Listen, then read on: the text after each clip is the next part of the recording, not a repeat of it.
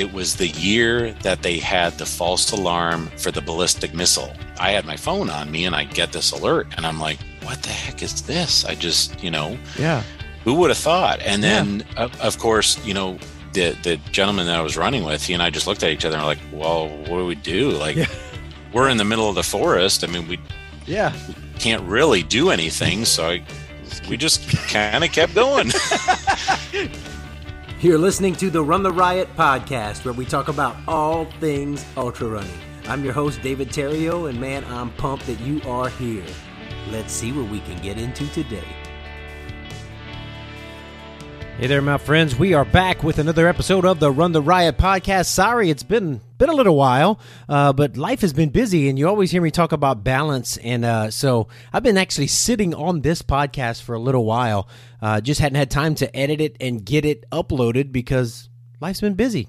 Priorities, man. Been having to take care of family things and take care of the runners I'm coaching and some other things. So, but we are back, and this is a really good one. Man, I got to talk to a guy who I needed to meet him, and I'm glad I did. His name's Jason Kumin, and he is on a mission to run a 100-miler in every state. Dude is on number 30 so far. And so we get to talk. I had to pick and choose, man. I wanted to talk about so many of the races, but we talk about the Loup-Garou 100, the Hurt 100, the Outlaw 100, and some others, man. He's got a great story. I love, you look at his ultra sign up, and dude pretty much does 100s. He don't play around with 50Ks, 50 mile. He just does hundreds. Great guy. He and his wife, they've also adopted some children. This is before all the Ukraine things have been going on. They adopted some children from the Ukraine in the past, and they've been helping people through their connections and contacts recently with all the war that's going on there. And so it's really been cool to hear his story, to hear how he flew out there and they're helping. His wife's going to be flying out there. I'm going to, in the show notes, I'm going to have a link where you can click on it if you want to help them with financially, to give directly to the people in the Ukraine. So if you want to do that, man, the link is in the show notes. It's on the site. So check that out. Before we get started real quick, though, we got to talk about our races. You're going to hear Jason and I talk a little bit about Outlaw Race Series. In fact, it was Jeremy from the Outlaw Race Series, one of the race directors, who told me I should contact Jason and visit with him. And I'm glad he did, because it was a great conversation, as you will hear. But check out the Outlaw Race Series, man. You heard me talk about the races. I've run the races. Lake McMurtry and Stillwater in April. They just had the great Roadrunner trail run in Roman Nose State Park is the first year of that one. That's a 4, 6, and a 12 mile. I'll be doing the Flower Moon in Pawhuska in a couple weeks. That's their May race. I'll be doing the 50 miler. There's also a marathon and shorter distances all the way down to 5K. I think not a 5K. It's a 4 mile this year, Jeremy told me. There's a Dark and Dirty in Wilburton in July. The Flat Rock Fall Running Festival in Independence, Kansas. This year it's on September 24th, and that's an important day. That's my birthday. So if you come out there, I'll be out there. My daughter will be doing her first 50K, go Kristen, and I'll be running probably one of the distances, probably 50K. But there's also the Thunderbird in Norman in November, and then, of course, the Outlaw 100 from distances, the 135 all the way down to 5K, and that is in February. And we talk about that race in this podcast. We are also brought to you by Pure Tiva. Listen, I don't advertise things unless I believe in them. I believe in Pure Tiva. I pulled something in my back a little bit this week, and that before I go to bed, I put the Pure Tiva cream or the roll-on my back before I go to bed, and I wake up feeling phenomenal. This stuff is made in the USA. It's broad spectrum CBD. The roll-on, the cream are fantastic. The Sleep Chews, I take one of those before I go to bed, and man, I sleep and I dream. I wake up feeling super rested. To check it out, you go to Tiva, tiva.terrio.run. That's tiva.theriot.run. And check it out. Let me know if you try it. Let me know what you think. I believe in this stuff. It's great. And we are also brought to you by the Full Moon 50K in Perryville, Arkansas. You Arkansas peeps, most of you Arkansas peeps already go out and do this race, but if you haven't, you need to. It's awesome. It's put on by awesome people. It is July 16th and 17th. Well, why 2 days for a 50 mile or a 50K or a 25K, do you ask? Well, it starts at night because it's hot. It's really hot and it's humid. So we do it at night. It's cool. It's fun. It's awesome. People got glow sticks and stuff, and you know the aid stations are bumping and all that. Yeah, and usually at the turnaround they've got like They've got like some cold pops and stuff, like popsicles. It's awesome. Anyway, you want to do the race, go to fullmoon50k.com and use the code RTR2021 and you get 10% off. Now listen, this is a good race. It's a fun race. It's one you should do anyway. But if you do it, proceeds from the race, as well as all donations, are going to go to the Arkansas Ultra Running Cross Country Fund that helps high school cross country teams fund equipment purchases in areas with a large concentration of low-income students. And they also, some of the proceeds will go to the Logan Wilcoxon Memorial Fund, which benefits the Arkansas chapter of the American Foundation for Suicide Prevention. So, man, go do a great race. It gives to some just great benefits to some great programs and stuff. So come be a part. I want to see you there. I'll be there. So come see you there. Yeah. Come say hi. And last but certainly not least, we are brought to you by Runners World Tulsa, www.runnersworldtulsa.com. Man, you passing through or you from the area, stop by Runners World Tulsa. They've got all you need. They know what they're doing. They know what they're selling. They're not going to sell you anything that you can't use, that you don't need. They are awesome. You need packs, you need shoes, you need socks, you need whatever. They've got it. Go to Runners World Tulsa. All right. Are you ready for this podcast? It's a good one. Yeah, you're going to like it. You're going to love it. You're going to love this dude, man. Hey, ladies and gentlemen, Mr. Jason Kumin.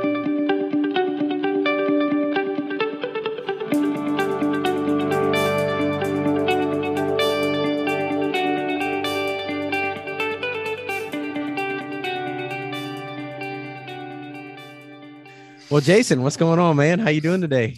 I'm doing great. Thanks. How are you, David? I'm great, man. Where are you located? You in Ohio? Did I get it right? Yes. Northwest Ohio. Right. About 45 minutes or so south of Toledo, if you know anything about Ohio. So, yeah. What kind of weather are you guys having right now? Well, we're in the next 2 days, we're supposed to have exceptional weather. It's supposed to be 80 and 82 degrees. So it'll be nice. Great for a first track meet for my kids. But nice. But yeah, it's been up and down the last few weeks. It's been just a kind of a roller coaster, which is typical for a Midwest spring, I guess. Yeah. We've been, it's kind of the same thing. It's hard to figure out if I'm running outside or not. And do you guys get the wind? Like it's been crazy windy here lately. Yes. Yeah. Yes. Okay. This is absolutely where we're located here in Findlay is an absolute wind. It seems like it's a wind tunnel for sure. Yeah. Okay. Well, I hate that you're having it too, but I'm glad I'm not the only one, man. It's hard. Sharing the misery, right? Yeah, man. I did a local marathon last week, and part of it was an out and back. And so at about mile 20, we turned around into 20-mile-an-hour winds. Whoa. And it was not fun, but you tucked in behind somebody, right? No, I was all by my lonesome and just did some slow moving. That's about it. Oh, man. Yeah.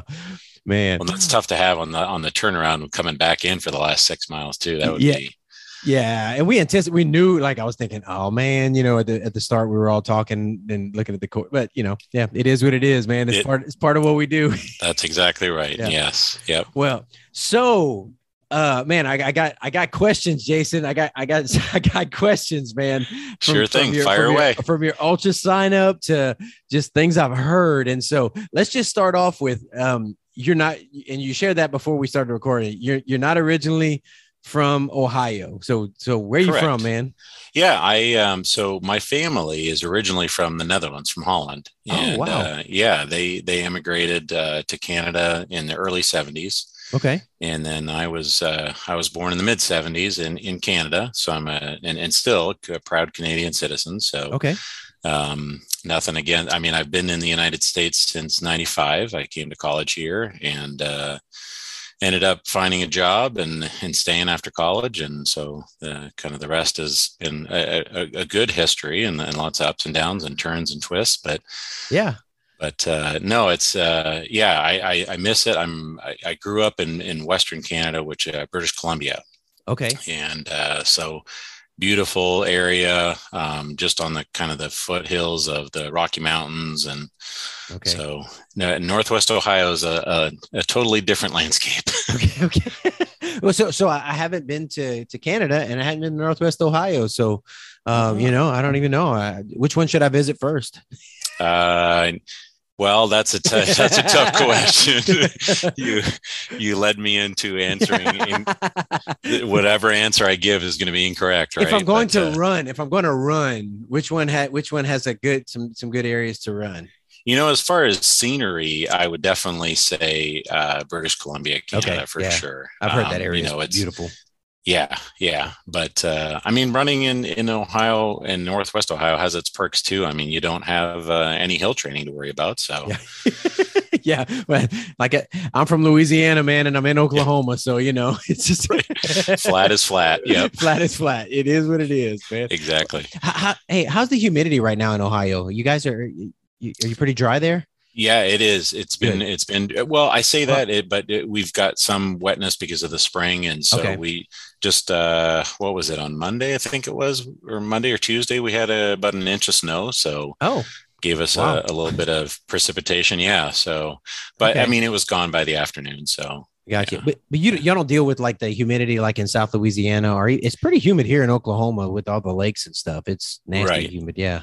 I would say we get some in the summer for sure, but I don't think it's, and I, with a previous job that I had, I traveled and down to Louisiana or even Florida for that matter. And it was, I wouldn't say it's the same humidity, but humidity is like flat is flat. Humidity is still humidity too.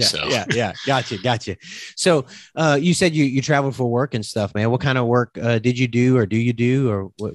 Yeah. So I worked in the oil industry. I was a health and environmental safety professional for about 21 years. And last year and a half, I'm working for a local city and a city government kind of position. So it's been a change of pace, but not having to travel has been nice. Being able to be around the family a lot more and stay around home has been nice too. So, yeah. So being from South Louisiana, we got a lot of friends and a lot of people that worked in the oil field, and it's rough for a lot of them that travel and, and have families, and, a lot of them work shift work, 7 and 7, 14 and 14, 30 and 30. And exactly.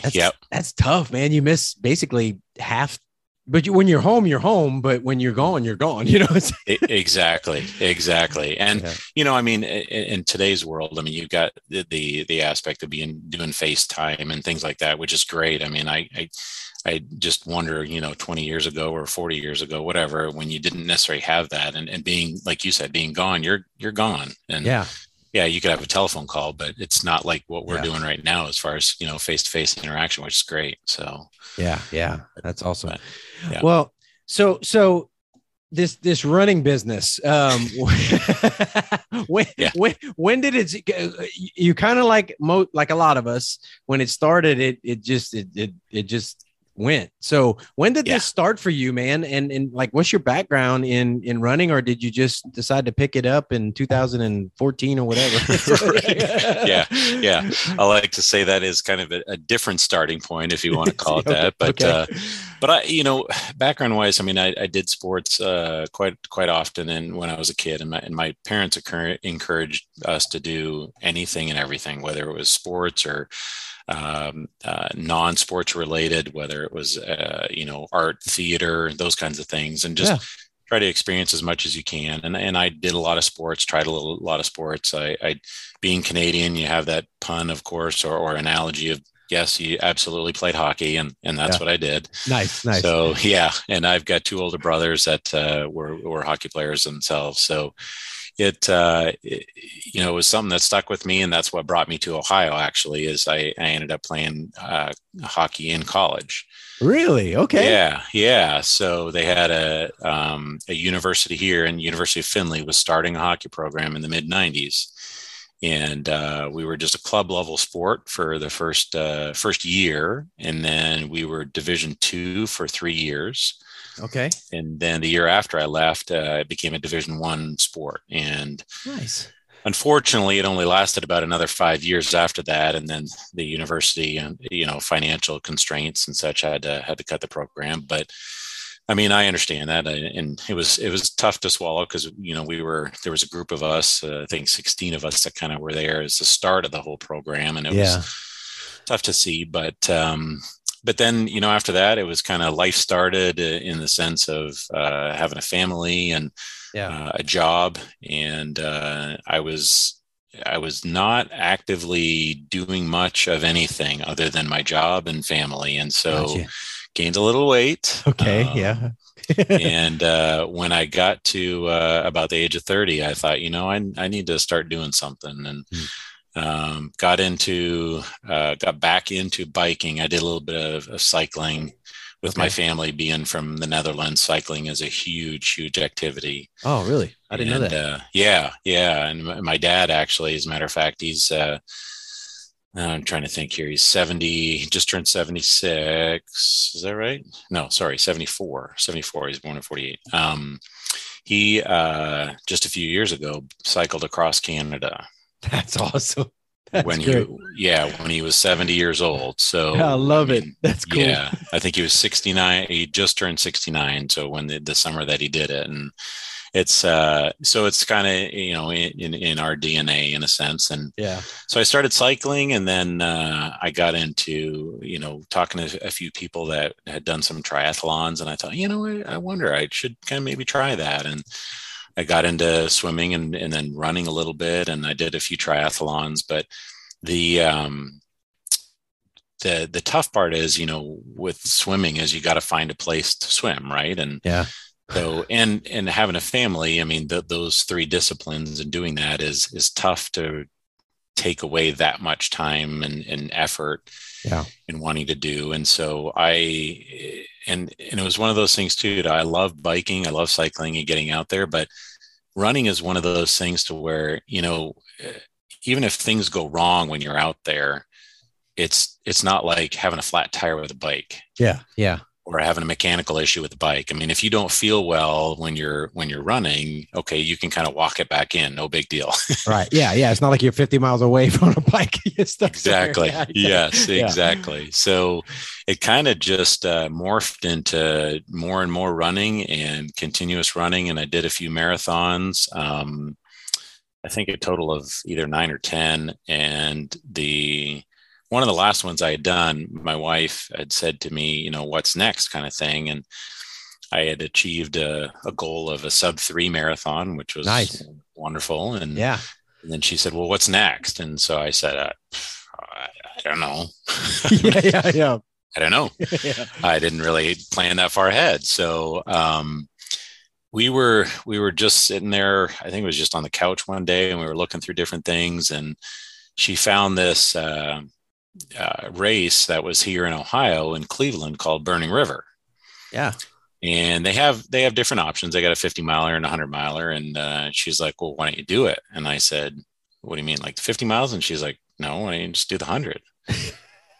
I said, so it's your wife's fault you're in. Yes, I will absolutely blame her, but absolutely, she is the cause of this, but a good cause for sure. But when she said that, it was one of those, that's 4 marathons. That's not just one, right? And it's I'd never even fathomed it. I didn't even think about it. And she said, well, just go ahead and do it. And of course, this is awesome. I love this. It was April. It was near the end of April, and there was a price increase on the registration. Yeah. And she said, well, you got to commit. If you're going to commit, do it now. Right. And I was like, okay, so that gives me May and June and July to train for 100 miles. Sure. Why not? So needless to say, got into it, and it was a little bit of a rough first one, but I survived, and I kind of just went on from there. And ironically enough, I did a second one that same year. T-Bone Challenge. T-Bone Challenge over in Wisconsin. And, the crazy thing is, whether I learned a lot or not, I don't know. It just, conditions were right. But I ended up going like 3 hours faster. And she's like, well, this is your thing. You got to keep doing this. Yeah. And you placed second on that. You placed, okay, just so for people listening, you placed 5th at Burning River. You did a 2026. So like you did well. And I know it's a flat course and all this stuff, but you did well. Yeah. then T-Bunk, you did 17:28 and placed second. So this is your thing. This is your thing, right. Jason. She was right. Well, and she said that, and then of course she's like, okay, well, what other ones are you going to sign up for? How many are you going to do, and where are you going to do all these? And what's your goal? And I was not, I'm not thinking that far ahead. I'm just kind of thinking, okay, and let's got enjoy your life on here too, man. Right, motivation for sure. I can't tell you how many times I've reached out to her during races, and when, I mean, you know this for sure, and I'm sure many of your listeners do too. The going into those races, you have those lows and you have the highs, and then you have the lows again, and then you have the highs. I mean, it's kind of like a roller coaster, and I've called her a few different times on some lows in the runs, and she's pretty blunt, we'll say that. And nice. But it's definitely motivating, I will say, for sure. So nice. But it kind of just filtered from there, and it went to a mindset of, okay, I've done 2 now, and they're in 2 different states. Why don't you do 1 in every state? And I was like, okay, sure. Why not? Yeah, why not? Yeah. So really got into looking at that time. And again, that was 2014, late 2014, and just got to looking at how many were out there and which ones they were. And, it's just kind of gone from there. And every one of them I've done, I've truly enjoyed. It's, I mean, as well as I do, I mean, the community that we're involved in is just tremendous. Absolutely. Yeah. I tell people all the time how different it is, and how, it's just such a giving and providing and caring. And it's, everybody's still out there wanting to do their, if they have a goal set in mind, and they want to do their race, and it's personal, but it's just so different. It's, I love it. And when the everybody wants everybody else to do their best, and there's still competition. Yes. And if you see somebody hurting, you check on them, and they check on you, and it's awesome. Yeah. It's hard to describe to people who just go, and some road races are kind of like, but it's not the same, not quite the same though. Quite the same. Yeah. Yeah. And so like, I love watching people that come from the road racing, and then when they experience that, and they're like, wow, this is different, Yeah. It's just like one big giant family. And if you have, if you've grown up in a good family environment, you know what that's all about. And the care and the love for each other, rather than, the competition's still there, but at the same time, I mean, it's just one of those things. I mean, I point to a perfect example. I ran with Jeremy. That's when I met Jeremy at the Hawk in Kansas. And, it was the first time I'd ever met him, and we were on we just finished the 3rd lap, and we went out for lap 4 and 5 together, and he was still feeling pretty good near the end. And we were, I don't know, maybe a half a mile or a mile from the finish. And I said, go kill it, man. He finished ahead of me. And I'm trying to think of if that was a 3rd or 4th place finish for him. And but it was totally fine with me. It was, it was just about the experience of it all. So it's crazy. It's really cool. And I have friends that I've met one time, and it was on a trail in the middle of wherever, no man's land, and you shared miles together, shared some life talk. Yes. And you might not have finished with them, but then you become friends on social media, and like, hey, we're friends, Exactly. Exactly. If I'm in that area, we're going to run a trail or something, or, absolutely. It's totally. And for those of you listening, he's talking about Jeremy Harrison, who's the race director at the Outlaw Race Series. And he's my friend. In fact, I'll be running with him in the morning. We're going run at the Flower Moon course. Great. Where he puts on the 50 mile. We're going to go share. I just wanted somewhere different to run. So we're going to go share some miles on the trail, man. I'm looking forward to seeing him again here in a couple of weeks. I'm running Salt Lake with him. So the Salt nice. Flats. Yeah. Okay. Yeah. So it's been a while since I've seen him and physically in person. So it'll be great to be out there with him. And then a few other guys that he's trolling along with. And yeah, so, yeah, it should be fun. It's a good group, man. And he's in good shape, man. He's lost a few pounds, and he's probably gonna kill me for saying that on here. But anyway, but he's slimmed up, man. He's getting ready for the Triple Crown, man. He's looking good. That's amazing. Yeah. So. I of all the things I've done and doing 100 milers and then different things, and that I don't know if I could fathom that. Look, I'm looking at your ultra sign up, man. I think you got the mindset. I'll talk to your wife. I'll tell her to get you. Jason needs to do a 200. No, please don't. Please don't. Okay. No, that's great. But man, yeah. And so this is what's funny. And so I was looking through your ultra sign up, and usually like my first ultra was a 100 miler. And in fact, and we'll talk about that in a minute, but it was on the course that the Loup-Garou was. It was called the Cajun Coyote at the time. Oh yeah. Okay. That was my first 100 miler. Oh my gosh. Five laps around the swamp in the roots and the mud. And yeah. Oh yeah. Okay. Yeah. So, but then I went back and did 50 miles, 50K and stuff like that. But Jason, I'm not seeing other distances on here, dude. It's all 50. It's all 100 milers. It's all 100. Yeah, that's kind of the thing. And so, and now there are a couple on there that are, I either DNF'd on, or there was two. One, it was in Kentucky. I'm trying to remember the falls. Okay. I had the year that it was one of those redemption kind of things. I'd gone out the first year, and my wife came with two of our daughters, and it was raining, and it was raining, it was raining, and the course turned to mud. And in Kentucky there was some hills, and the trails that they had, it was in a area that because of the way that it was kind of a loop course somewhat, that the people that kept going over that same area, it just became like 3, 4, 5-inch mud. And it was, it was crazy to deal with. So I got to about 50, and I mean, it was still raining, and I thought, you know what, I could have probably finished the race. Time wise would have been okay, but I just didn't think it was fair to my wife and kids to just suffer through and wait and wait. So I thought, you know what, 50 is good, and I'll come back to see another day. And sure enough, I came back 2 years later and did that same course. And it's a very, now I will say it was a very tough course, because unfortunately they've had to change where they're located at, and it's actually called a totally different race net now.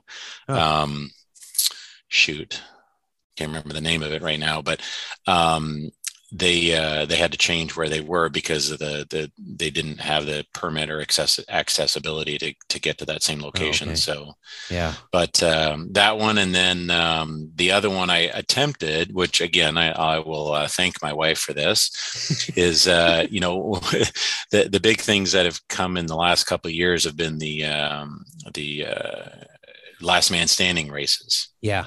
And I thought, you know what, something, throw a little different thing into the mix, as far as, having done all these 100 milers and enjoyed them all, but just what is this like? And I got to, it was here in Ohio, over near the kind of south of Cleveland area, and great atmosphere, great location to have it. But I got to, I think 41-ish laps, and I thought, you know what, I can't quite keep this pace. It's, that you have to maintain that you have to do that lap within the hour. And if you don't, you're done. And so it was, I got to that point where I said, you know what, I just don't think I can do the next lap. I mean, I can try, which I could have, but I thought, you know what, I'm not going to be able to keep this kind of same pace. So it was okay. Yeah, I haven't tried one of those yet, man, and I'm definitely curious, because it's interesting, it's different, because you moving. I don't know, strategy. You can move fast and rest longer, move slow. Absolutely. And so, yeah, man, it's and everybody responds a little bit differently, and right. And you can have a low, but you can't go too low because you won't finish. Exactly.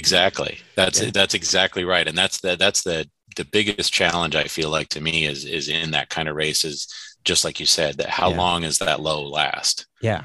So you can't have it, because then you're done. And so, but Yeah. Kudos to those that have done it. And especially, the Harvey Lewis's of the world and what he did last fall. Oh my gosh. I don't know how those guys just keep going like that, man. It's like, I think of all the life that I've lived while they're doing it, It's like... Right. Yeah. Yeah. You're talking how many things you've done and experienced and how many times you've gone to sleep and woken up and eaten breakfast and they're still going. And it's just unreal. Yeah. Kind of like people watching, when I watch other people doing the 200 milers, I was like, oh, now I know how my family felt. When I was, that's like kind of say, Yeah. Oh, so are you gearing up to do Triple Crown with Jeremy then? No, man.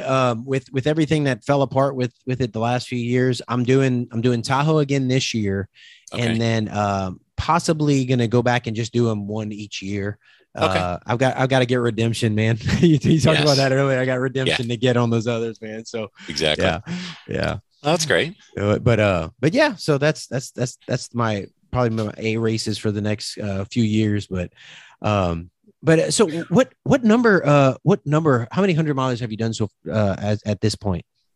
So from an official standpoint, I have done 30 different states. So I've completed a 100 miler in 30 states. Okay. And, but unofficially I've done 33. And the reason I say that is 3 years ago, it'll be 3 years ago this July, my opa, which is grandpa in Dutch, turned 100 in Holland.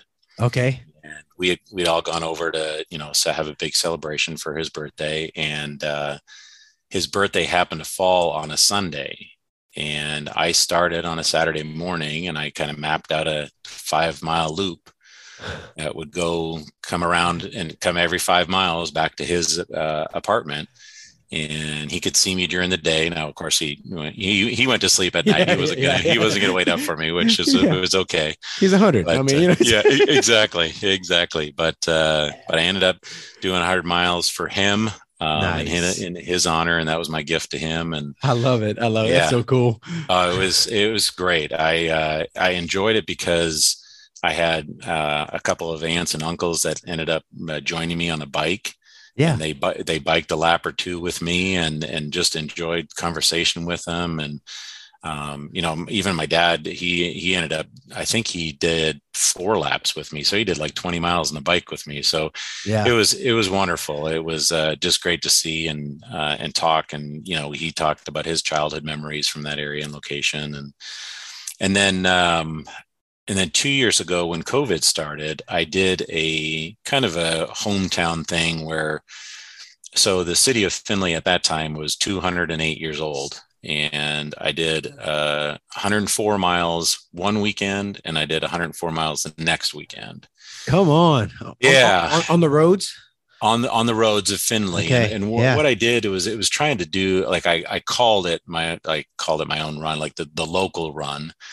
And what I was doing was just taking some pictures of local businesses. And of course, at that time, COVID had just, it was a month into its happening and shut down, of course. And so I was just really trying to, provide some kind of shed some light on, if people didn't know about the small hometown businesses and what we had here, not the big shop retailers and stuff like that. The ones that it hurt everybody. Don't get me wrong. Yeah. But so I did that and I had people join me on the run and, locals that, local runners or families or members and kids and stuff here and there, not a lot, but it wasn't about that. It was just about the fact of just, being able to do it and do it for the city that I've been in now for 27 years, I guess. So, yeah. Oh, that's cool, man. That's awesome. Yeah. Just and kind of in that COVID, when people are locked down, you're bringing community to people who, online, like, hey, remember these businesses? They're still there, Yes. Yeah. Doesn't mean they're totally shut down or you can't visit them. You just have to take the precautions of, wearing masks at that time and everything. And so, it tried to provide a little bit of light on it as much as I could. And, I don't necessarily have the social media presence that some people have and which is fine. It's just one of those things. So, yeah. Nice. Yeah. Yeah. Well, I'm scrolling through the races that you've done, and I'm just trying to which we can't talk about all of them. We can't talk about the 30 of them. So I thought about a couple of them that I definitely want to. Well, let's talk about Loup Garou right now. How did you like South Louisiana, man? You traveled there before, right? But that's like my stomping grounds, man. I love that trail. I used to train on that trail like crazy, and how'd you like my trail? I did. I loved your trail. Absolutely. I really did. Interestingly enough, the week before that, I did Brazos Bend. Okay. Nice. Yeah. So you were on fresh legs is what you're saying. Exactly. Yeah. Well, Brazos is a flat course, right? It's flat, yeah.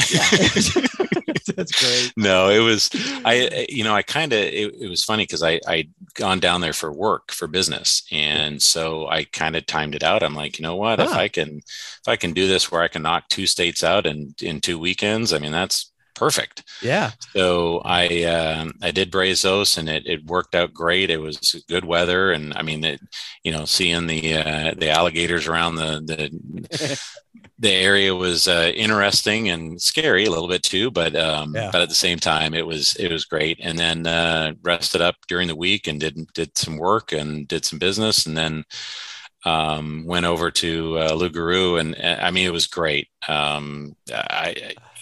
Weather was great. I actually, Brian Carpenter, who we talked about earlier, before we started recording stuff with your case back there, he and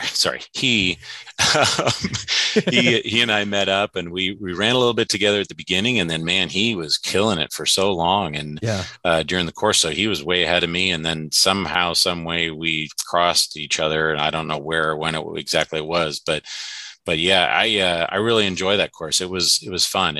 There was a lot of nice, I don't want to say easy trail running, but you had some interesting pieces to it too. Not a lot of climbing, which is fine, but routes and a little bit of technicality to it, which you had to pay attention to. And it definitely much different than Northwest Ohio for sure. Yeah. It's a cool race. And then, did you eat some Cajun food while you were there? Did Edie? I know Edie's a friend, who's the race director, and Randy. That's my people, man. So did they feed you well? Did you get to try some stuff? They did, but unfortunately. I mean, I say this unfortunately for the most of the population, I guess, is I'm a vegetarian, so that true Cajun feel I don't think I got by not being able to experience it. But they had plenty of other stuff to pick from and choose from at the aid station. So no, it was great. They're good out there because some of the people in the group are vegan and in our Mud and Guts group, and so they would usually try to provide some alternatives and stuff, some spicy alternatives. So, right. That's good. Well, and that's the thing, you gotta be careful with. I mean, if you've never tried that stuff and you're in the middle of you gotta exactly how your body's going to take that. So I don't know. I'm very skeptical on things during the races, and it's one of those. I don't know if I should. You have to be. So at that race, when I went back, when Edie took it and made it Loup Garou, I went back and ran the race again, which was the same course. And I was coming in at mile, 40. And Edie said, "Hey, Terry, I got some boudin." And, of course they do make vegan boudin, but if you just boot, you're not eating it. But boy, and my Cajun stomach, I was like, oh yeah. Cause it's got all the things, man. It's got the protein, it's got the carbs, it's got, fats. So hit the spot for you. Oh yeah, dude. Had a link of boudin, went back out in the woods. It was good. It's awesome. That's great. Oh yeah. But no, man, I'm glad you enjoyed it. So one of the questions, we'll go back to races in a second, but so being vegan, like, how do you handle your nutrition? Like, what is, because you've got to, and I know people do it, but how do you handle it? What do you do? What do you eat on the trail? How do you eat normally when you're training? Yeah. So it's, I didn't grow up a vegetarian. I grew up eating a little bit of red meat, but a lot of fish. In British Columbia, had a lot of fish to choose from, and salmon especially. Salmon is awesome, and so And it's not as though I have anything against it. I just Okay. my wife and I, we adopted internationally. Overall, we adopted 3 girls from the Ukraine, Okay. and we did that 7 years ago. And when we were in the process of adopting, we had kind of learned that the majority of their diet is pretty much vegetarian. So I Huh. thought, rather than change their system up, or put a shock into their system by bringing them, having them eat burgers or steak or whatever it might be, I thought, you know what, I'm going to go vegetarian with them, and that way they're not feeling excluded, they're included. And so we didn't put that on any of our other kids. We said, you know what, you still have the option of eating meat, no problem. But Yeah. I guess to answer your question, long way around. No. A lot of nut butters, almond butter. Yeah. The great thing is, I would say the last probably 2 to 3 years, the non-meat industry, as far as like sausages or even burgers and patties and stuff. I mean, and I'm not talking the fast food stuff. I'm talking what you can get at your local grocery store Right. I mean, it's $1 billion industry. And so, and they've become a lot tastier too. Yeah. I've tried some of the ones years ago. Oh yeah. It's like cardboard. Right. Exactly. Yeah. So they've gotten a lot better. And I try a lot of rice. I love rice. All kinds of different rice and beans. Definitely. And vegetarian soups. I mean, vegetable soups, those kinds of things. And so, again, going back to, ultra racing, the amount of options, you have the amount of people and the different backgrounds of people that you can come across and meet. I feel like it's almost the same way with food at the aid stations, right? Yeah. There's so much to offer. It's just, you can't go wrong. So, I mean, if I have the opportunity to bring some of my own stuff, if I drive to a race, then I'll bring some of my own stuff. But if not, it's there's still plenty of options out there. I mean, whether it's bananas or the standard PB&J sandwich, that kind of thing. So yeah. Do you how do you like when you're training and stuff? Do you take a supplement like protein, like pea protein or something like that, or I don't really. Okay, you just get what you get with your food. Yeah. Okay. And then I'll occasionally use gel packs here and there. Yeah. But when it comes to just, in my, in a sense, training mode, I'm just looking for things that are packed with protein. And again, most of that is to me, the almond butters and that. So okay. Not too specific, other than being vegetarian, not too specific or picky for that matter. So I got you. Yeah.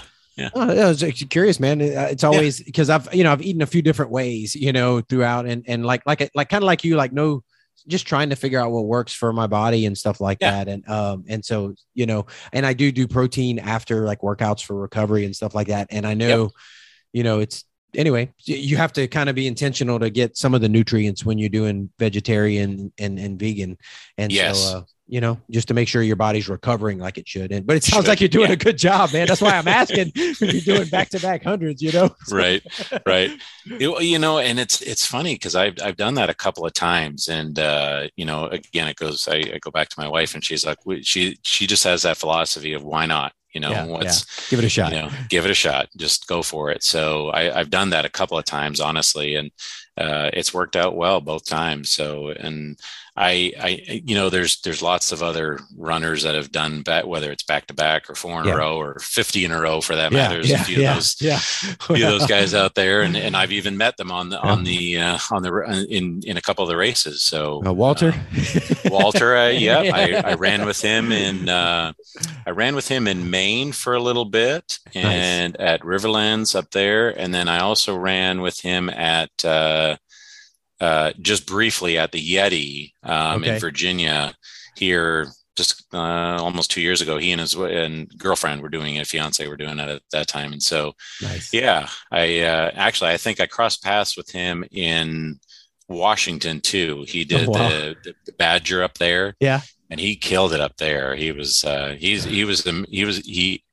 say he is a machine. So yeah, he's a beast, amazing. man. I met him at when I did Tahoe in 2018, and he was telling me about this idea he had of breaking the record, and then he just started doing it. And I was trying to meet up with him at races and stuff, and I don't know how he did it. He stayed healthy and healthy. Yeah, it's crazy. Yeah. Well, and you know, I'm now thinking about it too. He was actually at Lougarou when Brian and I were down there. Oh, really? Okay. Yeah. But unfortunately, I think he, you know, we say how healthy he was and how he stayed healthy. I think he pulled out of that one. Okay. Yeah. There's like one or two that he had to back off out of, but he still he had backups with his spreadsheet, his massive spreadsheet. Oh yeah. with all the calculations of, you know, what he spent on the budget for each one. And, whether it was travel or hotel and all that, I was like, wow, that's pretty, I mean, intense and amazing at the same time. Yeah. I need to reach out to him because I know he was talking about doing the 200 record, but you know, life is life. And I don't know if he's still trying to do that or not. I miss Walt. I need to reach out to him and see how he's doing. He, I tell you, he's it was a pleasure doing a little bit of time with him on the trail because he's so intelligent and you know, you're not, and like many other people, you're not just talking running. I mean, you're talking life in general, but he's a very well-educated guy, and appreciated talking to him and getting to know him a little bit. So it's funny, the people we meet, man. You have people that are just that are just normal people like us. You got people who are executives. You got people who just it's nuts. You know, you just never know it, and everybody's got a story. Like everybody has, you know, and I'm just boring. And you start talking to them and you're like, dude, your life is not boring. You know, you got how is that boring? Exactly. Yeah. And that's honestly probably this is probably my favorite part of doing the events is just meeting the people. And like you said, the stories, because everybody has, and they're all just so amazing to me. I love it. Yeah. I love it. Yeah. Well, so you're on this quest, and I didn't count before we got on. So like 30, you're 30 in. Yeah. And okay, I have to ask you about Hurt, because I remember, I remember them posting some things when you were out there, but I didn't know kind of who you were. I didn't know this was going on or anything. Sure. And so I lived in Hawaii for a year, and that was before I was ultra running, and I hiked some of those trails. Oh yeah. And so just hiking them, brother, I know. Yeah. So I'm noticing your time there was a little bit more than some of your others. It was definitely the slowest of all of the ones I've completed. And definitely I can't say the most difficult, because honestly, what Jeremy does with Outlaw is a difficult course. I mean, it is challenging. But those routes and just amount of climbing over and over and over again, just back and forth. And I mean, the beauty of the course is just astonishing, and what you can do to enjoy that and get your mind off of the pain and the incessant route after route upon route upon route. There's that no kind of dirt mentality. in some areas. It's just roots. It's correct. Like people, and a lot of people don't realize that. Like there's some areas it's just slick roots. Stacks of roots. Yep. And big old boulders too. You know, I was amazed and surprised at that. I thought, holy cow, where did these come from? But my wife and I took that trip out there together, and she had been to Hawaii before. Okay. I had not. And so I think I had just completed the second lap. No, it was the third lap. And I was hurting. I mean, it was tough. And I thought, you know what, I'm 60 miles in. I feel good with 60 miles at Hurt. I'm okay with that. Yeah. And she just kind of gave me this look like, we're not coming back. This is it. This is your one shot. Okay. And this is, if you want 50, this is, you're going to be 49 if you don't finish this. Exactly. So I took some extra time, and I would say probably, an hour, a little over an hour altogether at the start finish. Yeah. And then ventured back out. And the awesome thing is, again, this just goes to the entire community, is there's a volunteer there that he's paced before for other people. And I've done the majority of my hundreds and still do. I don't really I don't want to have somebody have to rely on me to say, hey, I'm going to be hitting this mark at this time. And then it doesn't happen. And they end up waiting for me. And I don't want that. So I've never really had a pacer officially come with me, but they had this gentleman there, and forgive me. I mean, I'm old and I'd forgotten names, and I can picture his face, but he was a local there, and he did a lap with me, and it was awesome. And then I ended up doing the last lap with a guy that I met in Pinhoti, who just happened. That's awesome. Yeah. And it was crazy because he just went out there with a buddy of his just to kind of check out what HURT was all about. Yeah. And I was like, and he volunteered. He's like, hey, Jason, you want me to go out with you? And I said, sure, that would be terrific. Yeah, please. So it was, it worked out so great. And I ended up finishing. But with all that said, the craziest part about that race was it was the year that they had the false alarm for the ballistic missile. Oh, when the alarm went off and everybody was, I remember that. Yes. Yes. And it was just after the start of the race. I mean, there was a guy that I was running with who'd run HURT a couple of times, and he had a camera on his on a stick, and he was recording it and doing different things. And he and I had just left the first aid station, so we were going kind of back up the mountain, and so we were, I think, mile 9 or so, and all of a sudden I had my phone on me, and I get this alert, and I'm like, what the heck is this? I just who would have thought? And then of course 30 seconds later, I'm on the phone with my wife because she went back to the hotel, and she's saying, oh my gosh, people are going crazy. They're just, people are jumping into sewers and crashing cars intentionally because they're literally thinking that they're going to get hit. Yeah.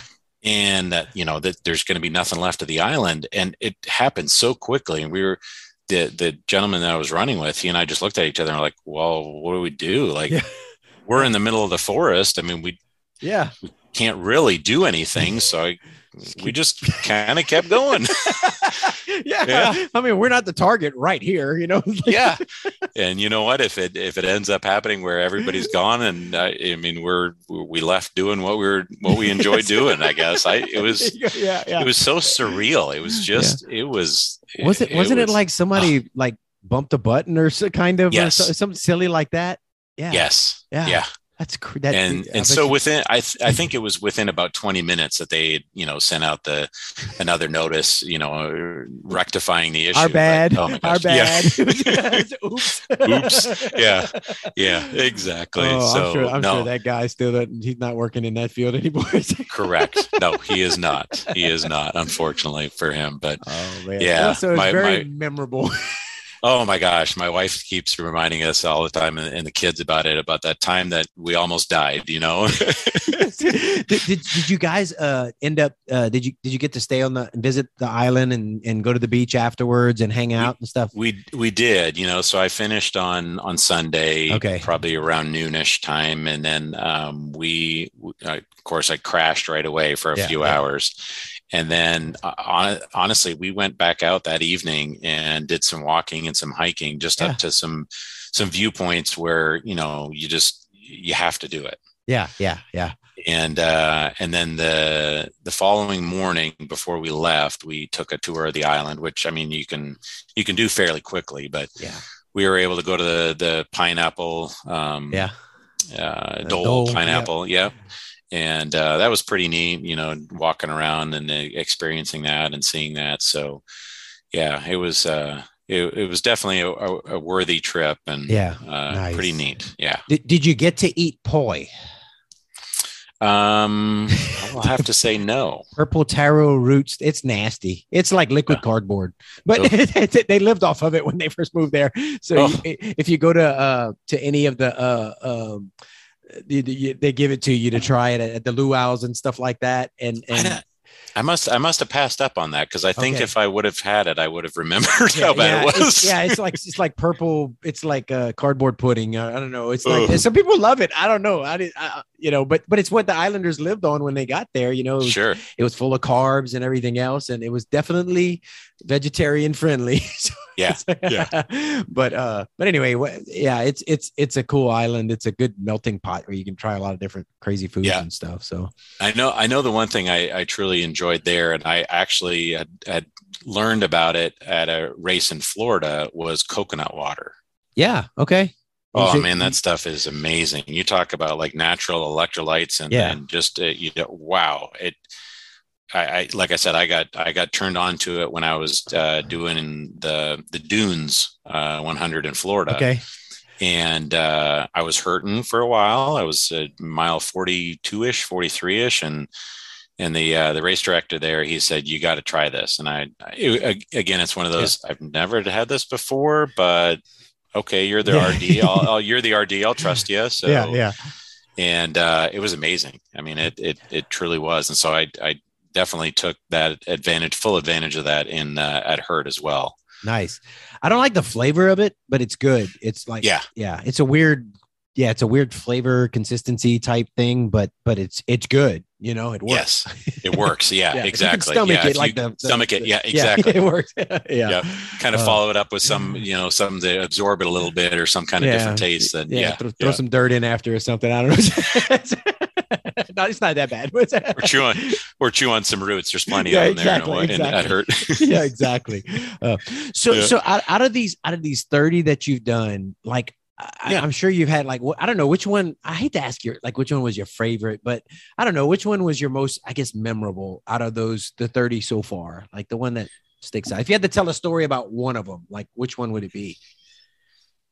And that it is a really tough question because they all have their own story. They really do. And the way they all play out and it's not like a 5K where you're talking, 15 or 20 minutes or 25 minutes. You're talking, 17, 20, 30 hours, 34 hours, whatever it is. And so they each have their own story. But honestly, I think the most memorable for me is just the very first one because of, that kicked me into this whole thing. And my wife was there fully supporting me after, pushing me to register. She was there to support me. And that's good. And, she got to witness the carnage. And she absolutely. And she loved being there because Burning River is kind of unique in where there's, it's different today than it was back in 2014 because now it's an out and back. Okay. Or at that time it was point to point. And she enjoyed the fact of having to find the aid stations. She was having to use coordinates. Yeah.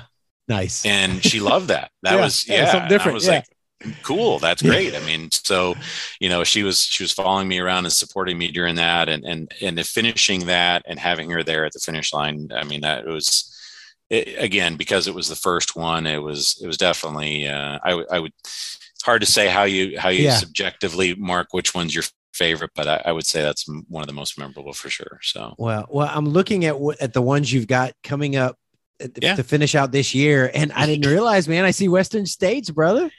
Finally, yes, dude, that's pretty. How excited are you about that? Hey, again, everything's a story, right?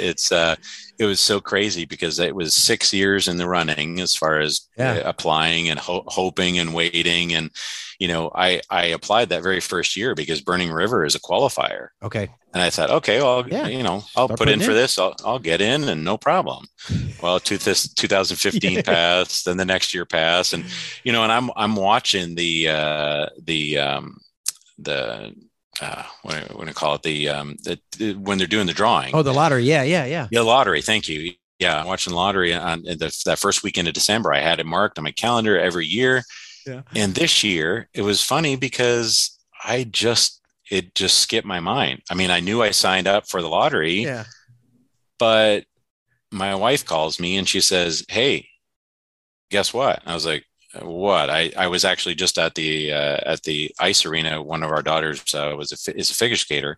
Okay. And I was just waiting for her to get off the ice and finish her practice session. And she said, "You got in." got into what? Got in the skating rink? What is it? Yeah, right. Like, wow. I just totally, it just blanked on me. And she's like, "You're in Western States?" I said, "What?" And I mean, from the rest of that day, it was just, I was on cloud nine. Absolutely. So yeah, that's really looking forward to that. If she wouldn't have told you, I know like a lot of people, social media starts blowing up because people watch it. And you're like, "Oh, I know him. Yeah. Congratulations." Yeah, exactly. And one of your former guests, Mindy Kuhlman, and Ron Roos, who does Hitchcock up in Iowa, they both messaged me right away. Nice. They're like, "Hey, congrats, good job." And so yeah. Oh, that's good people to message you too, man. I love both of them, man. They're awesome. Yes, definitely. Yeah, Mindy, I met doing Ozark with Mike Christensen. And it was great people to hang out with, and Ron, I mean, he puts on a great event at Hitchcock. That's a fun event. Oh, it's on my list, man. My list is so long. Long. I know too many people, man. But I want to go run these races, and they're such good, like you said, they're good people. And yes, So anyway, I don't know. I'll get out there sooner or later. Oh, it's awesome. I mean, it just. You don't think of whether it be, the kind of Nebraska border of Iowa, that, that area being hilly, but it's a challenge. That's what I hear, man. It's not easy. No, not technical, but it's got some good hills for you. That's for sure. You're going to work for it. Yeah. Yes, absolutely. So nice. So for Western States, man, because I'm going to be, I'll be out there for part of Tahoe 200 will finish the Monday before Tuesday, the Tuesday before. So we'll be hanging out there and stuff like. So when you guys plan on getting out there? So I'm going to be coming in solo. Okay. With my wife and I, we've got a big family. We've got 8 kids all together, and we need to talk about that in a second. So we definitely have to talk about this. But so to make that kind of trek out there is a bit of a challenge. Yeah, but definitely.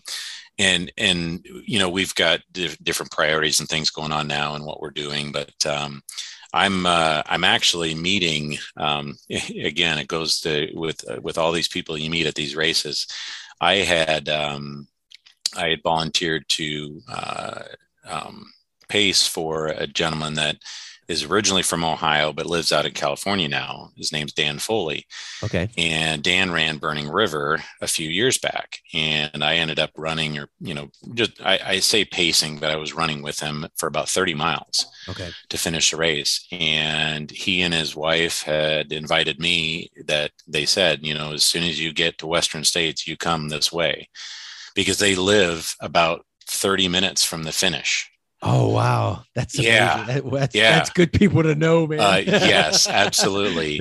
And he's volunteered and been an aid station captain for several years. So he knows that course inside and out. Oh, that's perfect. And so, and then I was recently talking to Jeremy, and of course, Jeremy said that, doing the Tahoe 200, he'll be finishing up that weekend before. And he said, I don't know if I can pace you much, but I don't know how my recovery is going to be like, but we could definitely meet you out there or see you out there. And I said, whatever works in your guys' schedule would be wonderful. It'd be great to see you again. Yeah. So it's, I'm definitely looking forward to it. It's sweet.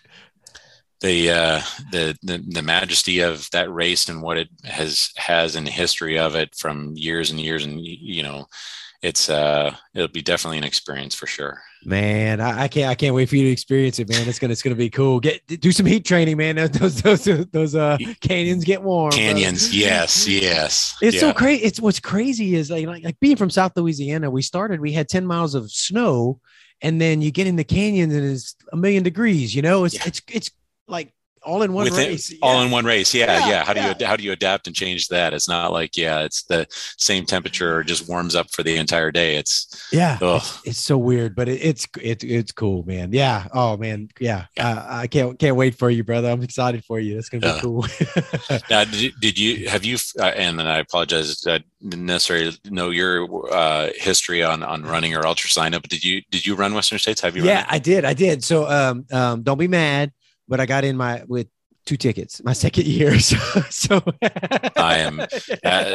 No, I'm not. No, I'm not mad at all. It's That's just great. luck of the draw. And my neighbors, It is. I'm sure You're my right. neighbors heard me hooping and hollering because I was watching the thing. So I bet. know. Yeah. I was like, yeah. Yeah. I'm in. Yeah. And Now then what? my phone started blowing up and, everybody, so it was cool. And then you got to explain to people who don't know, like at church and stuff. I was like, I got into like, what does that mean? I was like, okay, so it's like kind of like the Super Bowl of ultra running, it's where I got in, so I get to, so I get to be there and do the thing with the people. Yeah. Exactly. Yeah. So that it was, and it was great. It was crazy because I ended up running.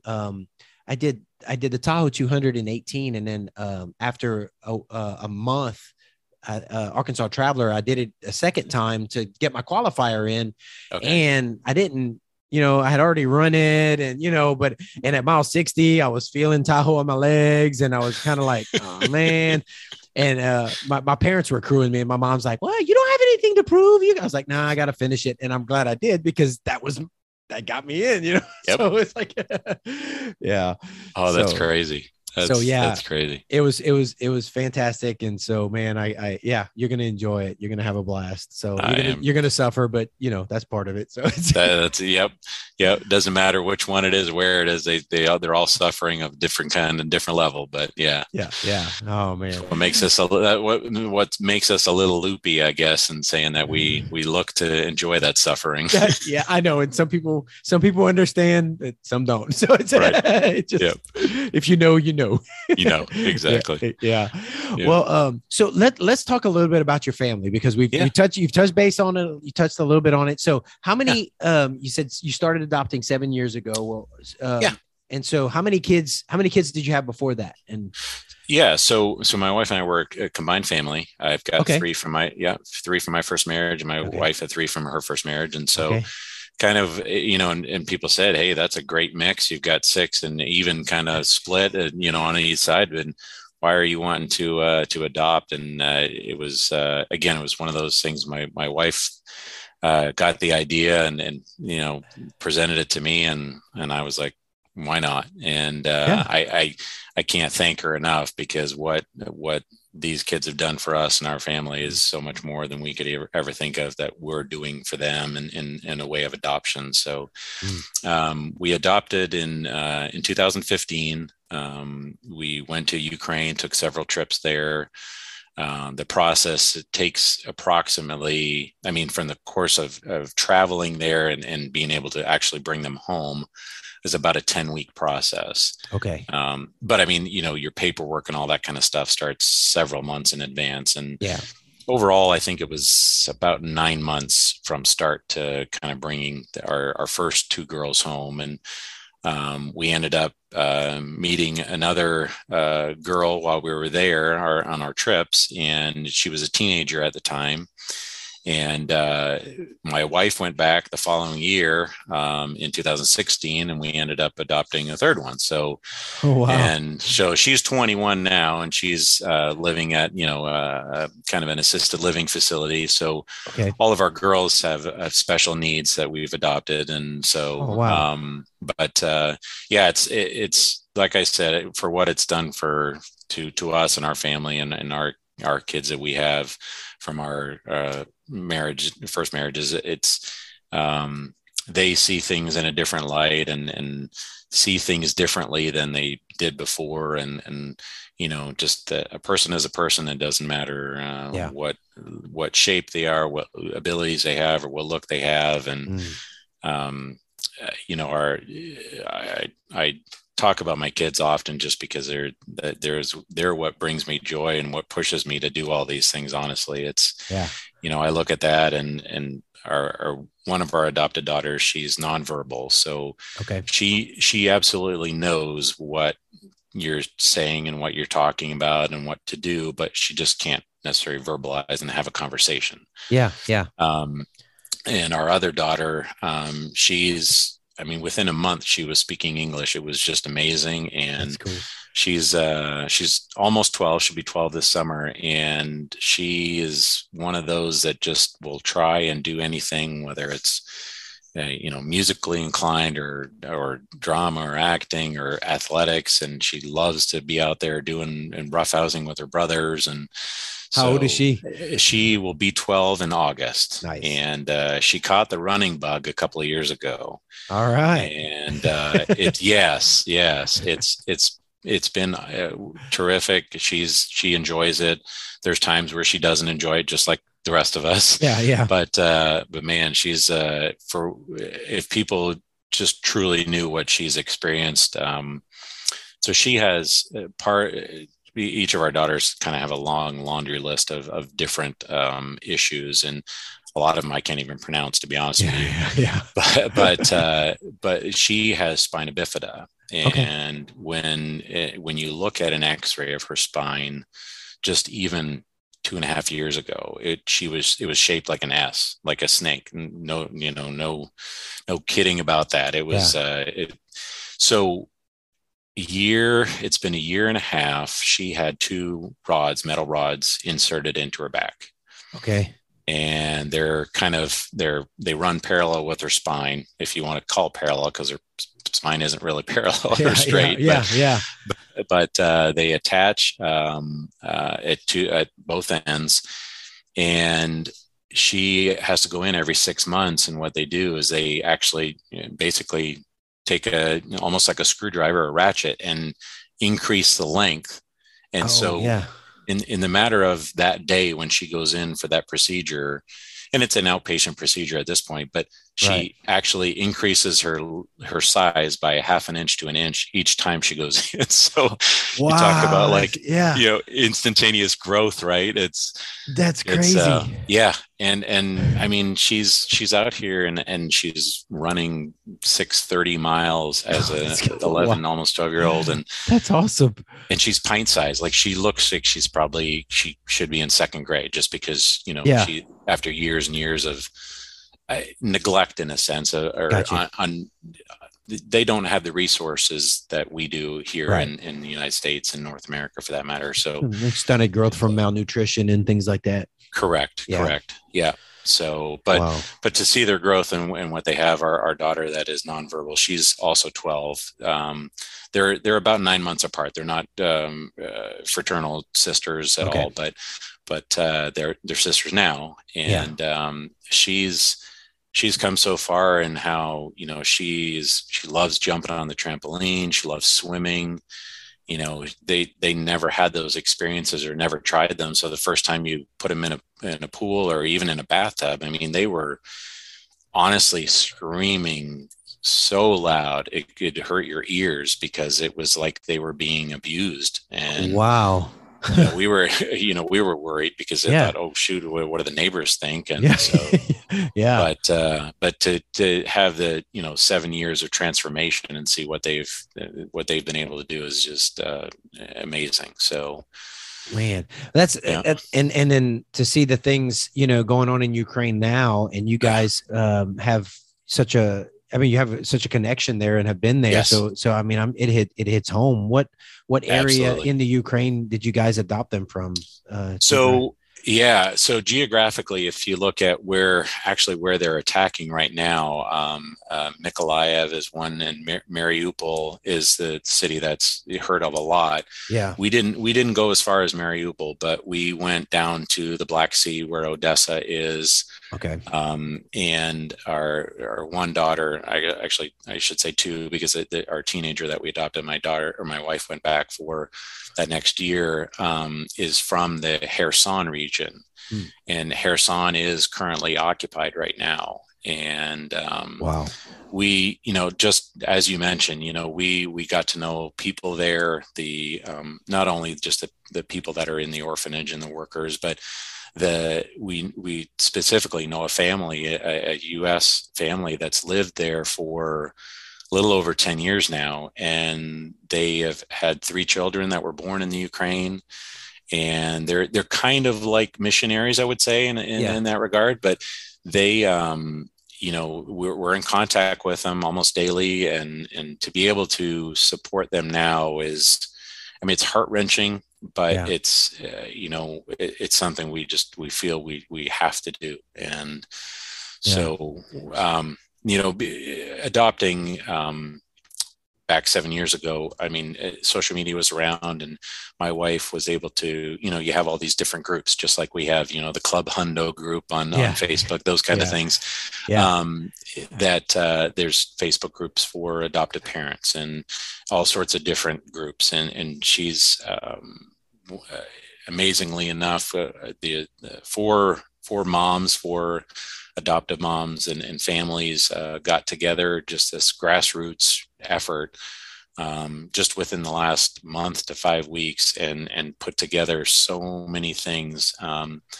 I made a trip to Poland last week, and I wasn't the only one. There was 4 of us as dads that went. Wow.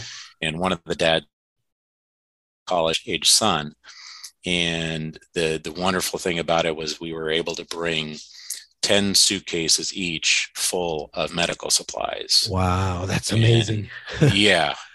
And so we were, and we got donations financially from family and friends, where when we arrived in Poland, we were able to purchase, we went to kind of like a big box retailer of sorts, whatever you want to say, Costco, Walmart, or whatever, Sam's Club. And we, over the course of 2 days, we spent nearly $13,000 US dollars. Yeah. So, and all of it 100% donated. We took all of that money and bought supplies, your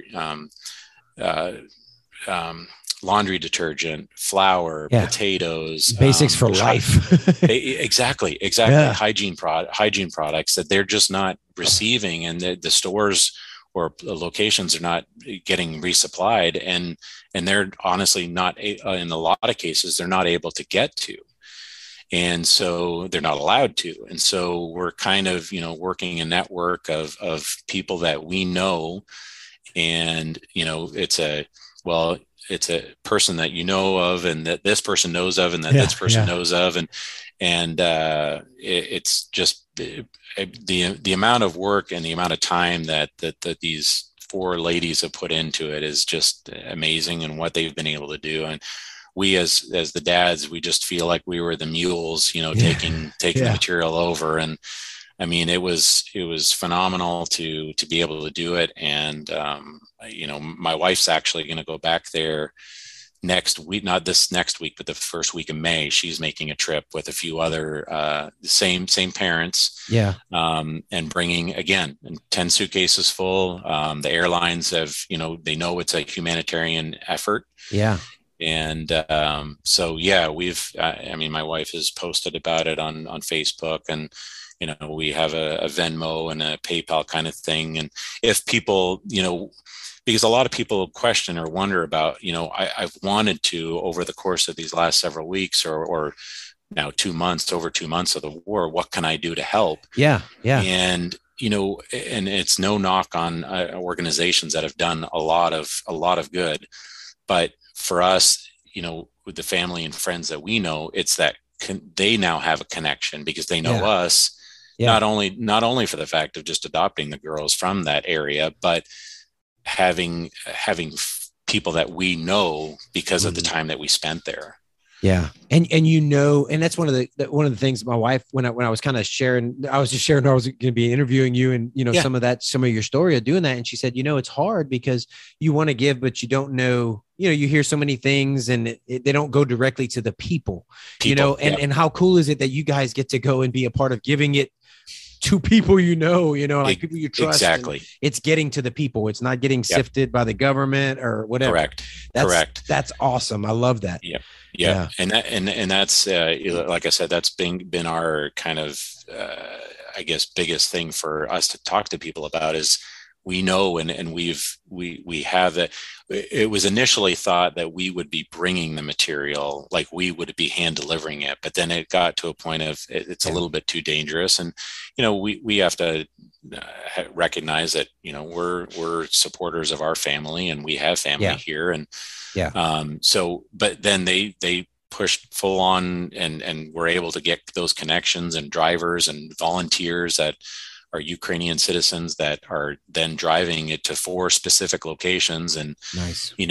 Knowing that it's getting there, and even, we were able, and I say we, I didn't necessarily have a lot to do with it, but I say this grassroots team is actually, amazingly enough, was able to make and build a makeshift hospital, basically.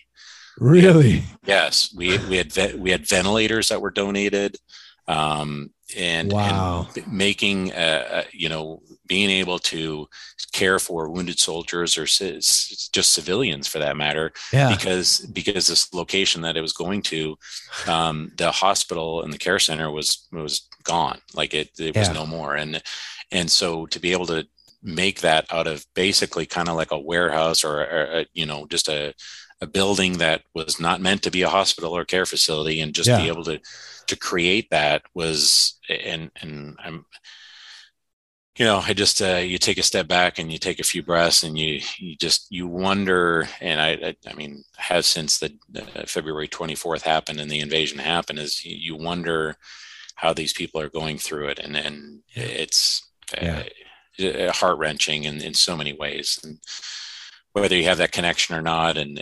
it's sad, because they're good people. They're not aggressive or attacking in any way, shape, or form. They just want to be themselves, and the freedom of being a country. And it was a beautiful place, and it's sad to see what's happening, for sure. But this is a small thing that we can do, and what these ladies have done to do it is just, I don't know. I look at it every day, and and it changes every day too, and what they're able to do. So man, kudos to you guys, man. And if you send it to me, I'll post on the show notes and stuff. I'll put the Venmo or in the link to, if any information you have, if anybody, because I know a lot of people, like I'm one of them, you want to give, you want to help, but you want to know where it's going. You want to, and so if anybody listening wants to help with the efforts, man, we'll share that, and they can absolutely be a part of the recovery effort. Yeah. Thank you. No, that's wonderful. I really appreciate that. That's, we often, and knowing this and in our lives, and then having our daughters and having our family, and we thank what we have on a daily basis. We truly do. And our, not just from a freedom perspective, but just everything that we have is just so wonderful. And just to be able to go out and do these things, these 100-mile races or whatever it is, just enjoy those freedoms. It's really such a blessing to have. And, if we can do this little part to be able to provide for those people that just don't have the ability to get much of anything right now, provides a little light for them. So it's a reminder, like when we're out there suffering, that we get to do this, and I'm the same way, brother. I look around, you look at all these shoes, right? We're just blessed, man. We're blessed, we're truly blessed. And I think we should, whatever anybody's listening, their beliefs, that people know that, I'm a Christian and all, but I think we're called to share our blessings. Yes. And, the world's a better place when we all share from the bounty that we have, voluntarily give of our abundance. And, there are opportunities all over, and this is just one of them. And if anybody feels led to share, then do it. Absolutely. And that, it goes back to what we talked about earlier with the ultra community. I mean, it's just a sharing community. I mean, it's just absolutely all around. And, we could go on for hours and hours about how many different people we've met, and just the wonders of, whatever race it was, or just coming across those people. And I just, I love it, because that's, like you said, that's what it's all about, is people and sharing. And Well, Jason, I don't want to take up your whole evening, but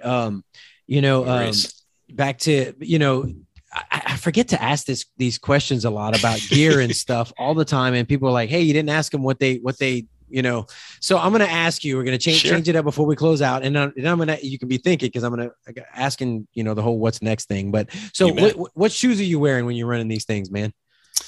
Typically Hoka's. I'll wear, I've gone through a number of different Cliftons. I love the Cliftons.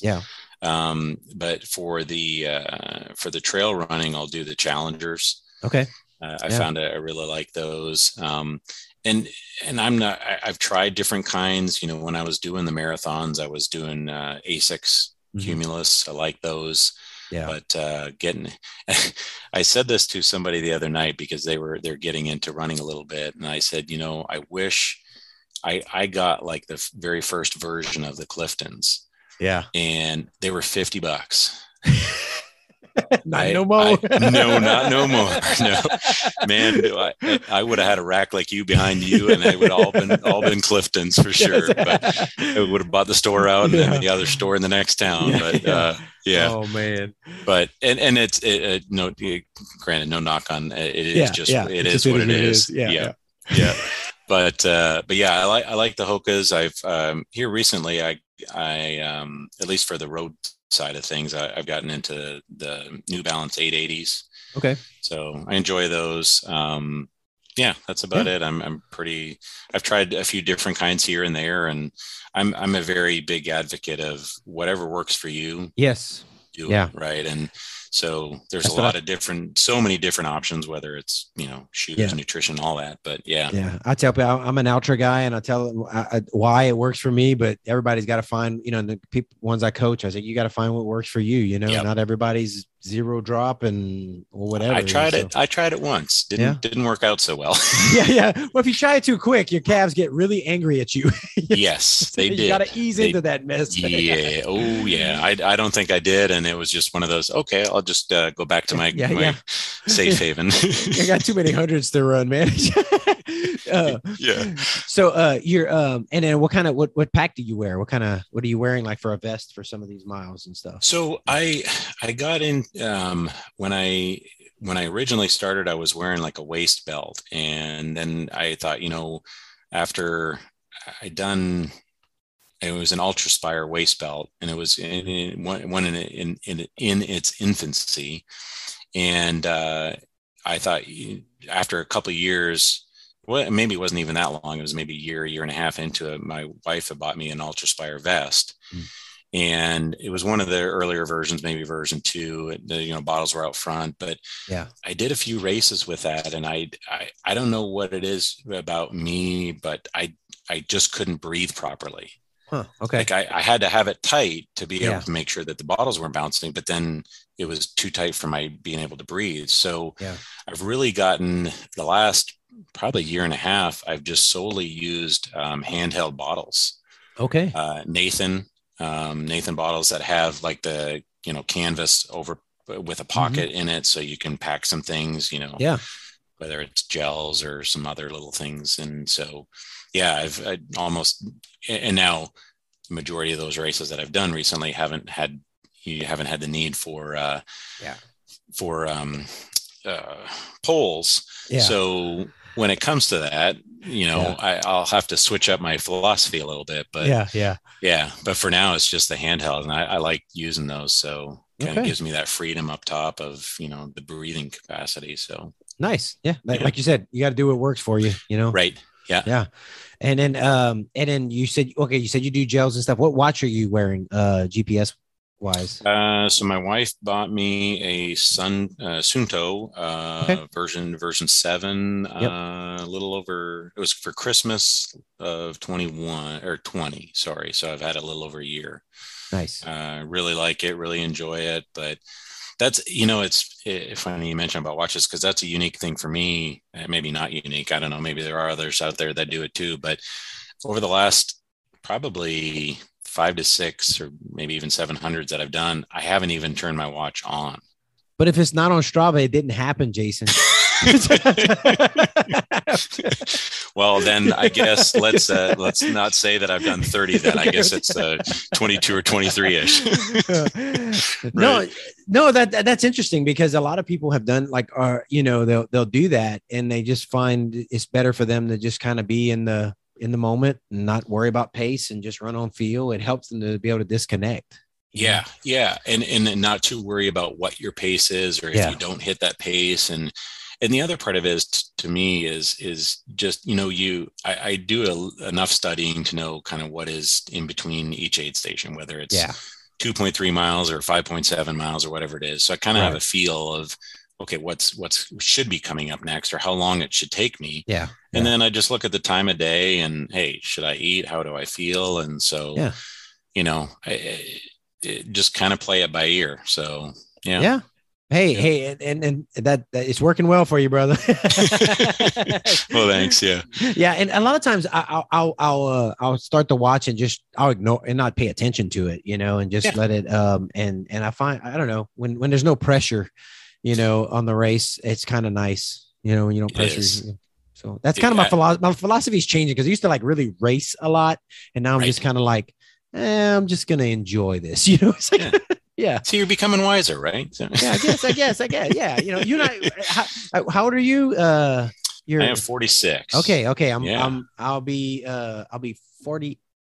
48 in September. Oh my gosh. Anyway, yeah. So I'll be 47. I'm just a year behind you. There you go. Okay, all right, there you go. So we're right around the same. Yeah, just kind of, You look way younger than me, though. That's I don't think so, brother. I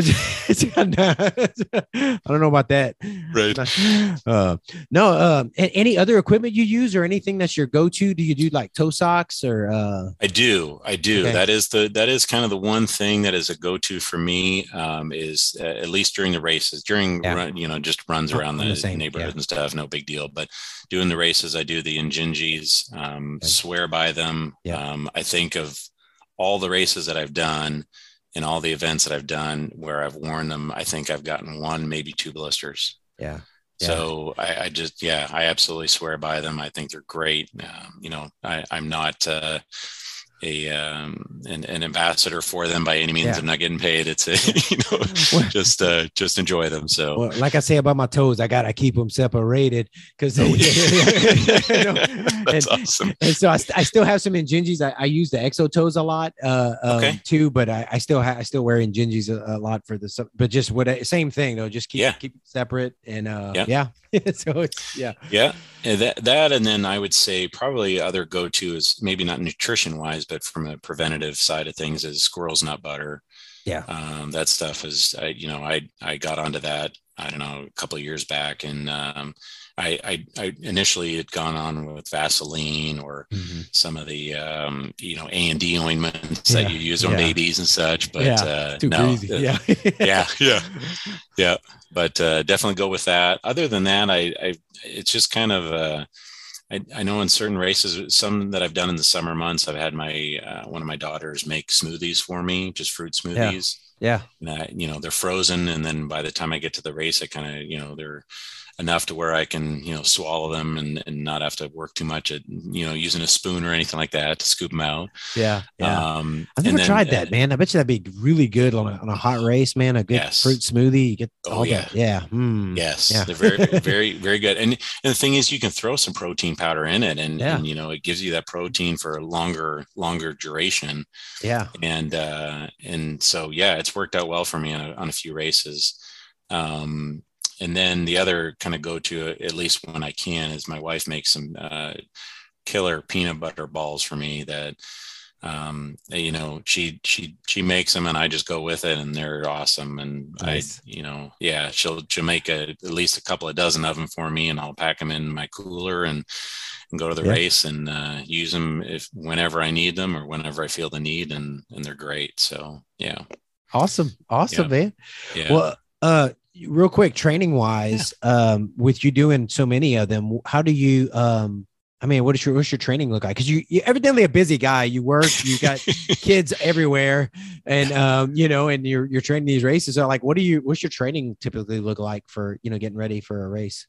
So when I first started running and doing marathons, I was really adamant about like doing schedules as far as like a 16-week out program or, having certain, meeting certain mileage goals on a weekly basis, or even like speed runs and stuff like that. And over the last couple of years, I've just gotten to where, I'll go out and run what I have time to do. Yeah. And typically that's in the morning, so it doesn't take any time away from the family. Yeah. Here recently, we've got 3 dogs, and two of them are boxers, and the other one's a pug, so he doesn't run too much. But the boxers, they like to run. You got to be careful on how much you run them. But the one we have, he's just a little over a year, and he's up to 7 miles now running with me, and he loves it. Yeah, so take him out for a while and drop him off, and then keep going for a while. And so there's, the short answer long is I don't really have a certain regimen that I do. If I run 4 or 5 days a week or 6, whatever it is, whatever can work in the schedule, and try to obviously do the longer runs on the weekends, of course. And so and right. You know what it feels like to be ready to race, so you just kind of do that. Yeah.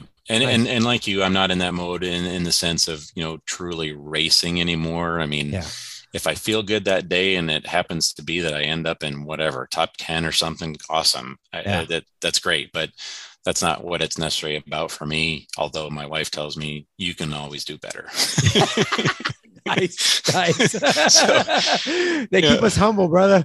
Oh yes, absolutely.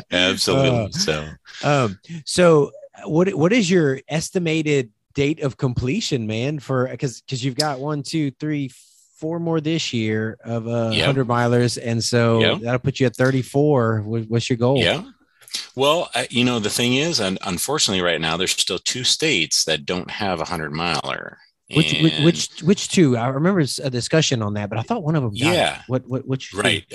Well, Nebraska just announced that when they had the 200 miler Cowboy. Yeah. And you can do 100 as part of that. But you can do 100. I did see that. Yeah. Right. Yeah. And so there's that. And then the other 2, one is Delaware. Okay. And then the other one is Mississippi, ironically enough. Your kind of neighborhood area. Yeah. See, there was a 50 miler there that they turned it into the Equinox. They turned it into 100 1 year. Okay. I think. But it doesn't happen anymore. So. Right. And they still do have a 50 miler down there. Yeah. The MS-50. Yep. MS-50. Exactly. Yeah. And so I'd reached out to the race director probably a couple of years ago and just asked him. I said, "Is there any thought of you guys doing 100?" And he said at the time he said, "If we do, you'll be the first person I let know." So I said, "Awesome! I'll be the first one to sign up." So oh man, so somebody's got to. There's a lot of beautiful area to run out there, man. Somebody's got to come up with 100 miler in Mississippi. Somebody's got. Everybody listening.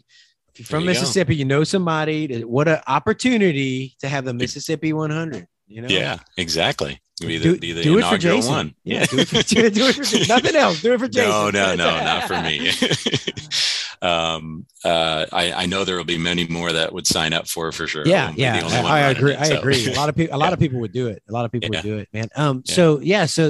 But those kind of set aside. Are you looking at in the next? I don't know how many years. Well, I would. Going back to the earlier part of the discussion where I didn't necessarily plan too far ahead. Yeah. I have since I started this journey, and what I'd like to do is have it done before I turn 50. Okay. So I've kind of got it on, different ones jotted out at different times of the year, which ones I'd like to do and which ones I've got out there and hoping and planning to do. Even, up in Alaska, I know they've got either 2 or 3 of them up there. So, okay. And for me, it's not about the size of it either. I mean, I think it's the one in the summer that they do up there, Resurrection Pass is, they typically have, I think, like 20 people or something, and it's very unofficial. And okay, cool. That's fine. Yeah. I mean, who wouldn't want to be in Alaska? I'm sure there's a lot of people that wouldn't, but that's true. Yeah. But there are a lot of us that would want to go up there and experience it. And yeah. So, dude, so 50 for 50, man. I hope you got some time, man. Hopefully they can get the other 2 going, man. I hope so. And I, if they don't, it's okay. It won't crush me. I will still hope that someday that one of those 2 states finally will get one. And if it's within the next 4 years, wonderful. I wonder. Go do an unofficial one, man. If you have to, I could. Oh yeah, you could. I mean, you've done them. You've done them. I mean, just go and I did it, and then when they have an official one pop up, then you can go and do it officially. But right. I give you credit for what that counts. Hey, it don't mean much, but well, with that, I can create my own buckle and create the design of it and everything too. So there you go. That'd be cool. Let your wife do it, man. She'll right. Yeah, there you exactly. Go. No, man, that's cool. I don't know. I love it. You've done some great races, man, and I hope we get to share some miles at a race. With all the races you're doing, hopefully we'll end up running the same one somewhere. I hope so. Yeah. I hope so, man. Sincerely. Well, if you with Mississippi, if you hear about that before me, then let me know right away. I'll be there with you. So all right, we'll go run Mississippi and that'd be cool, man. Absolutely. Heck yeah. Well, Jason, man. Look forward to that. I've heard, and of course I listen to your different podcasts here and there, and different guests that you've had, and knowing Jeremy and him talking about you as well. And so, it's definitely will look forward to spending some time with you. Well, man, I'm glad Jeremy told me we needed to connect because, right away it's like, kindred spirits, and yes. So it's cool, man. I appreciate Jeremy reaching out and suggesting you, and so, man, I'll be following along, cheering you on, and hopefully, maybe for Western States, we'll get to see each other briefly, if because we'll be there a little bit of the time, and I won't be there during Western States, but I'll be there before. So we'll see. Yeah. See if our paths cross. One of the other unique things about me, or like that I at least like to do, and started this many years ago, even actually kind of when I was doing triathlons, is the easy way to pick me out. People say, oh, look for the yellow shirt, or look for the whatever number you are on your tag, because you specifically selected or asked for that number. Yeah. I have my kids write on my bald head with a permanent marker. Nice. So that is awesome. I have no idea what they're doing. I let them do whatever they want and whatever it is. And I've been, I should say, whether it's lucky or just they know not to do anything inappropriate. So, but they come up with creative designs or sayings. And so it lasts the entire race. And then it's easy to get off when it's done, all said and done. So, dude, I love that, man. Yeah. I love it. I didn't know that. That's cool. Well, so we'll look for the bald head with squigglies on, or with artistic bald head. Artistic, yes, exactly. Yes, artistic designs. Yeah. Oh man, that's cool. That's cool. Well, Jason, man, it's been a pleasure, and hey, keep up. And for everybody listening, I'm gonna put the links in the show notes for the Ukraine thing, and keep doing what you're doing there too, man. The world needs stuff. Thank like that, you. Man. Yep. Yeah, no, thank you for doing that. That means the world to us. Is the more we can get out there and the more we can share what we're able to do is just tremendous for us, and then to be able to provide for a small amount of families and a specific need for what they have there. So awesome. Well, brother, you take care, and we'll talk again soon, man. It's been a pleasure. Thank you for having me. I've thoroughly enjoyed it, and getting to know you a little bit, and looking forward to talking to you again sometime soon. Yeah. Oh, we're going to talk when you're finished. Okay. Maybe sooner, but when you're finished, for sure. Yes. Okay. Hey, anytime. All right, It's great. Thank you, David. All right. Bye-bye.